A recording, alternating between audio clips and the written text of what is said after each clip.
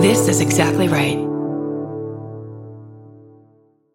What does motion sound like? With Kizik hands-free shoes, it sounds a little something like this.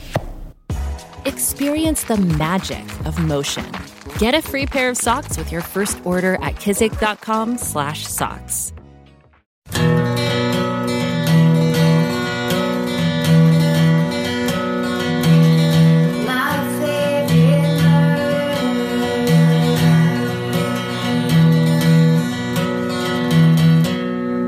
Hello. And welcome to the Minisode It's where we read your stuff back to you. Sometimes it's hometown murders. Lately, it's not. of my favorite murder. Oops. This is how we do it. This is how we do it. So we're going to be in New York and Brooklyn, or Manhattan and Brooklyn and Boston-y-ish for a tour. So here's some hometowns from there. Thank you, Georgia. Take it away. This one made me laugh so hard. Okay. The subject line is, my husband found a hand in the Gowanus Canal on the 4th of July. Love it already. In parentheses, lighthearted. Love that. Dear MFM family, a few years ago, my husband and I were visiting friends in Brooklyn for the 4th of July.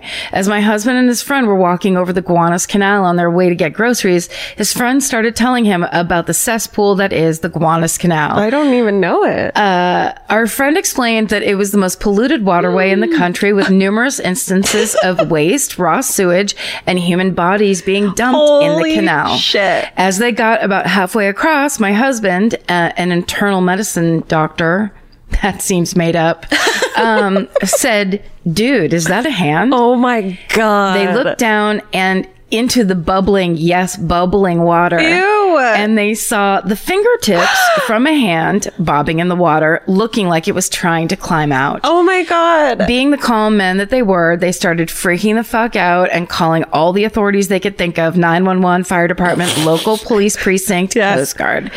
Being that it was the 4th of July, by the time the numerous authorities arrived, quite a crowd had gathered. The various departments roped off everything and then consulted with my husband and his friend and each other. Then the one who clearly was in charge, I picture him as Andy Sipowicz, said, "Yep, we got a hand right there." And then he turned to the department rookie, patted him on the back and said, "You, my friend, are suiting up." The rookie got into his wetsuit and slowly made his way into the canal, clearly not happy to be swimming in the water that had gonorrhea in it. He swam for a bit, using a pole to try and retrieve the body. After a few minutes of poking and pulling, a mannequin arm shoots 20 feet in the air. No. All the officers groan and start to head on to more urgent crimes. Sipowicz pats my husband on the back and says, "Don't worry about it. We had nothing to do today anyway." The next day, we found the rest of our Vic at the Brooklyn flea market, where someone was selling a mannequin that was missing one arm. Picture attached. Steven was fucking with the, his thing, meaning I knew we had a photo, but before I knew it was a mannequin, and I was like, I don't want to see a hand in a fucking thing. Look at those two hot bitches holding that hand. Oh yeah, honey. Hi guys. Good job. I fully realize I'm throwing my husband under the bus with this story, but that's what you get when you think you found a dead body and you don't call your murdering wife to come and watch. Right. That's hilarious. Stay sexy and don't go swimming in the Gowanus Canal, Melissa. Oh my gosh. Let's Love go that. swimming in the Gowanus Canal this weekend. That's amazing. That's a good one. Okay. This one's called NYC, found in wall/murder closet. Yes. It says, this is how she opens it. You guys. That's great. All right. You guys. Back in February of this year, I made some big girl moves and bought an apartment. It is tiny. It's built in the 1950s, hadn't been renovated since the late 1970s. Well, that sounds amazing. When I bought it, my family would joke either one of the previous owners had bodies hidden in the walls, or it was used to shoot porn. Oh. They had covered all the walls in brick paneling. Oy vey. Random floor tile, wood paneling, and awful wallpaper, and it also covered the near perfect wood floors and beige carpeting. Yes. Needless to say, it needed a ton of work. While working on renovations in the apartment one weekend, my mother and I had gotten to work on the hall closets that had been lined with brick-themed contact paper. Yeah, I've seen that shit. Floored with parquet linoleum. Yes. No joke. My fucking style. What's parquet mean? I think it's just shitty plasticky, like, you know, like, it's like, it's like tiles, but it's like plastic tiles. Oh, yes. So it looks like tiles. Okay, got it. But it's not tiles. As I pulled some of the linoleum up in the closet, it's hard to say, I was working and I saw something small and silver roll out from under the molding wall and into the middle of the closet. At first, I thought nothing of it and went to keep peeling, but then shortly realized, all caps, it's a goddamn bullet casing that had just rolled out of my apartment wall. Fuck. Of course, I picked it up right away. And then she writes, but why? To show my mother. And she just said, that's weird. Throw it in the garbage. I don't know why she's from Wisconsin or something. And continued peeling the linoleum from her closet. I almost took her advice, but then noticed the big brown / red stain on the floor where the bullet had rolled earlier. My mother still could not care less, so I took a picture to send to everyone I knew and asked their advice. They all said I should call the police, not involve the super in case he was involved, and sell the apartment immediately since it was probably haunted. In the end, I did not tell the super. I did not sell the apartment, but I left a non-emergency voicemail at my local NYPD precinct. They never called me back, but then I had a friend with a hookup look up my address and said there had been no crimes reported for my apartment during the past 10 years, and the stain in the picture I had sent them probably wasn't blood. Yeah, right. I'm not 100% sure I believe them, but I haven't been able to find any proof that something violent did happen in my tiny apartment, and I have lovingly named the ghost who mysteriously moved a can of coconut oil across my kitchen counter Salvatore. Oh, shit. I still have the bullet, and people have suggested making either a nice wall plaque for it or to make a piece of jewelry. I can't wait to see you guys in Brooklyn on the 5th. Love you all. SSDGM, and stay out of the murder closet. Chelsea. Chelsea, you've made a terrible error. I can't believe, first of all, saying there's no overt evidence of something violent happening, and yet you already named that there's 17 layers of shit, wallpaper and paneling and stuff all over the walls. Like, how would you know until you pull some stuff down? Here's the thing. If there's still a blood stain in a shell casing, that means they never told the cops about the violent, crazy thing that happened there. It does, you know what I mean? Like, there would be no report. There is no record of it because they put secret vinyl fucking sighting on it. It's a closet secret. What are you doing? Move out. I bet you could sell it for so much more now. But you know what's very funny about both of those stories is like the NYC police are just like, you know, that that call comes and they're just like, yeah, delete. You know, every morning they get in, there's 500 voicemails. Men's. And some of them are just screaming. Okay, I like this one. The subject line is murders and treasure. Cute. Dear Karen, Georgia, and Steven, I've lived in Greenpoint, Brooklyn for 30 years. Holy shit. It's always been pretty safe. The worst things ever to happen here are usually accidents, with the exceptions being homeless guys getting attacked and one guy being found buried under a pile of Christmas trees and leaves with an eye missing 1 year. That's horrifying. Jesus. I did find lots of treasure, though, since the neighborhood is so old. Apparently, even the entirety of McGinnis Boulevard, which connects us to Manhattan and downtown Brooklyn, was once a row of houses that were demolished and just built over. So all of the basements are still intact under the roads. Thousands of rats would live down there for decades and eventually started hanging out in the trees in the park by my house at night. God, rat trees. Rat trees, like dude. Rat trees. You're just strolling along, whistling, because you're always whistling in the park at night, and then boom, there's a rat just hits your shoulder. I don't want rats to live in trees. I mean, it's just a reality that we have to face as new New Yorkers. People finally wanted to get rid of them once they started showing up in the park. I forget how, but they finally got rid of them somehow in the 30s. I bet it wasn't clean. I bet it wasn't a good one. I bet it had to do with bats that had nails taped to the end of the bats. I bet it was a bloody mafia hit. Yeah. I also found massive trash bags full of Misty brand cigarettes and a chain link enclosure in the park when I was 11 or 12 years old. Find. Maybe it was a drop-off. I still have no idea, but my friend and I each dragged an entire trash bag through the park into the playground and presented our discoveries to our parents. My mother scolded us and told me to put it back. Oh my God. My friend's mom yelled at him to quickly fetch his brother, and they promptly left the park for 2 weeks with both bags in their possession. Holy shit. They're like, get those cigarettes, get them down into the basement. Get them, your uncles will sell these. I found an old sword once. I used it as a baseball bat. I used it as a baseball bat to strike a volleyball, and the blade flew off the hilt and whizzed right past my friend's face. Oh my God. Nothing found in any walls, but my fire escape does have a sign that reads, anyone placing an encumbrance shall be fined $10. Very cute.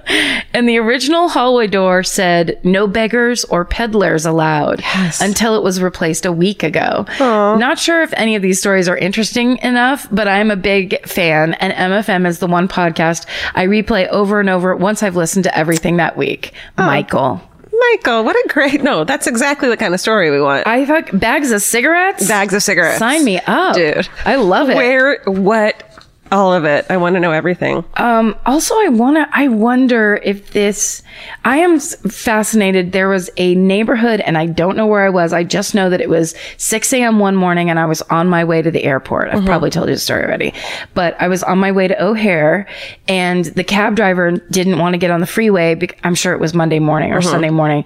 So he was trying to avoid the traffic. So he took surface streets a lot of the way there. They do that. You see the coolest fucking houses. You see the coolest neighborhoods. And at one point we drove down the street, and I was looking up the side streets, and as I was looking, and the neighborhood was getting kind of worse and worse, and the houses were getting more run down. It looked some of these streets looked maybe abandoned, or I couldn't tell what was going on. And as we passed one street, a pack of like 30 stray dogs came around a corner and was running up the street. Holy shit. And it was like a 5-second movie. Like I saw it, and then we were past it, and the view was blocked. Man, New York's the coolest fucking place. It's the coolest fucking place you can go. Though even the houses are, from every time that happens to me, I'm just like staring out the window because it's so New York. Yes. It's like exactly what you picture New York to be like as a kid. Yes. And it's exactly what it's like. It's the funniest thing is California is so, comparatively really spread out, and like houses are and very new. Everything's new. Everything's new. It's separate. It's set away from the road. New York, you walk down the street and can look into people's apartment windows. Yeah. It's my favorite. It's the best. Okay. I'm not going to tell you the name of this one. Okay. Hi, Karen, Georgia, Stephen, and Pets. First off, love you all and love the podcast and the mental health work you do. Thank you. Recently I was having dinner with my parents, and I was talking about my obsession with true crime. My mom blurted out, haven't you heard about the time your dad slept in blank's bed? I'm not going to tell you what it is. Now, my dad is a small town military Republican. Insert eye roll here. Man, so you can only imagine the look on my face when she said this. My dad explained that in the early 80s, he was stationed in Germany working as a medic for the U.S. Army. When he got to his bunkmate started to tell him about how weird the guy was that used to stay in that bed. The overall vibe was that the guy was a complete weirdo, and let's just say no one was sad that he moved out. A few years later, my dad comes home, and him and mom get married. One day he was watching the news, and he sees a familiar face. One of the commanders he worked with in Germany, talking about Jeffrey Dahmer. Oh. Turns out my dad replaced Jeffrey Dahmer as the medic when he was discharged and took over his bunk. Oh, no. Can you fucking believe that? Wish I was going to see you in Medford, but unfortunately my sister bought tickets for her and her friend and didn't include me before you sold out. Sisters, am I right? SSDGM, Mel. Oh my God. So good. First of all, I was trying to guess, and I thought it was going to be the guy that, in Chicago, that Richard Speck, that killed all those nursing students. But this is the 80s. So then when did he kill people? He went home and killed people after this. Yeah. I think it was in the 90s. Yeah. I think it was like 10 years later or so. But just that idea that was his bunk too. And they were all like, the guy that just left was so fucking creepy. Like everyone knew. Of course they did. Yeah. There's something about the sound of an old-timey cash register that really takes me back. I know. It sounds like someone is about to hand me an ice cream cone, but it also sounds like we just sold some merch. That's right. And if you're a Shopify user like us, you know that this sound means you just made a sale. Shopify has helped millions of businesses sell their products online, but did you know they also offer the same support for brick and mortar stores? From accepting payments to managing inventory, they have everything you need to sell in person. So give your point of sale system a serious upgrade with Shopify. Shopify POS tracks sales across all your locations. That way, you'll always know what you have in stock and where. They also provide reliable tech that fits your unique retail needs, like turning a tablet into a credit card reader. And if you're looking to reach new customers, check out Shopify's marketing tools. They're easy to use, and they integrate with all social media platforms. With Shopify, we have a powerful partner for managing our sales. And if you're a business owner, you can too. Do retail right with Shopify. Sign up for a $1 per month trial period today at shopify.com/murder. And here's the important note, that promo code is all lowercase. So go to shopify.com/murder and take your retail business to the next level. That's shopify.com/murder. Again, don't forget, the code is all lowercase. Goodbye.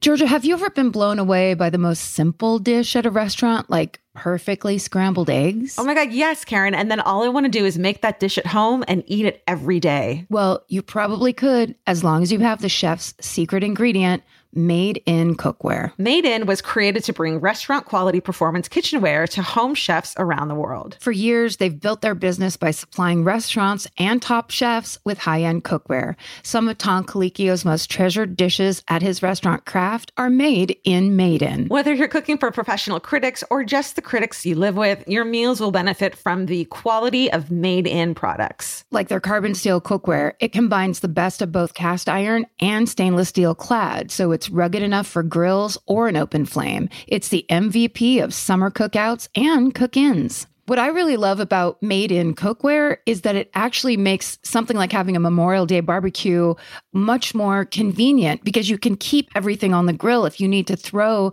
say, a pan of garlic up on the top while you're grilling your steaks on the bottom, it's strong enough, durable enough to do that. If you want to take your cooking to the next level, remember what so many great dishes have in common. They're all made in, Made in. Save up to 25% this Memorial Day from May 18th through May 27th when you visit madeincookware.com. That's MADEIN cookware.com. Goodbye. If you're like me, you're always looking for a story to dive into. Whether it's a family drama or a mystery to solve, the key to getting hooked is the details.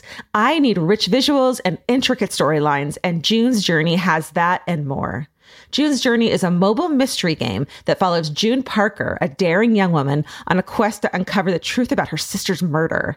This is your chance to test your detective skills because you'll play the game as June herself.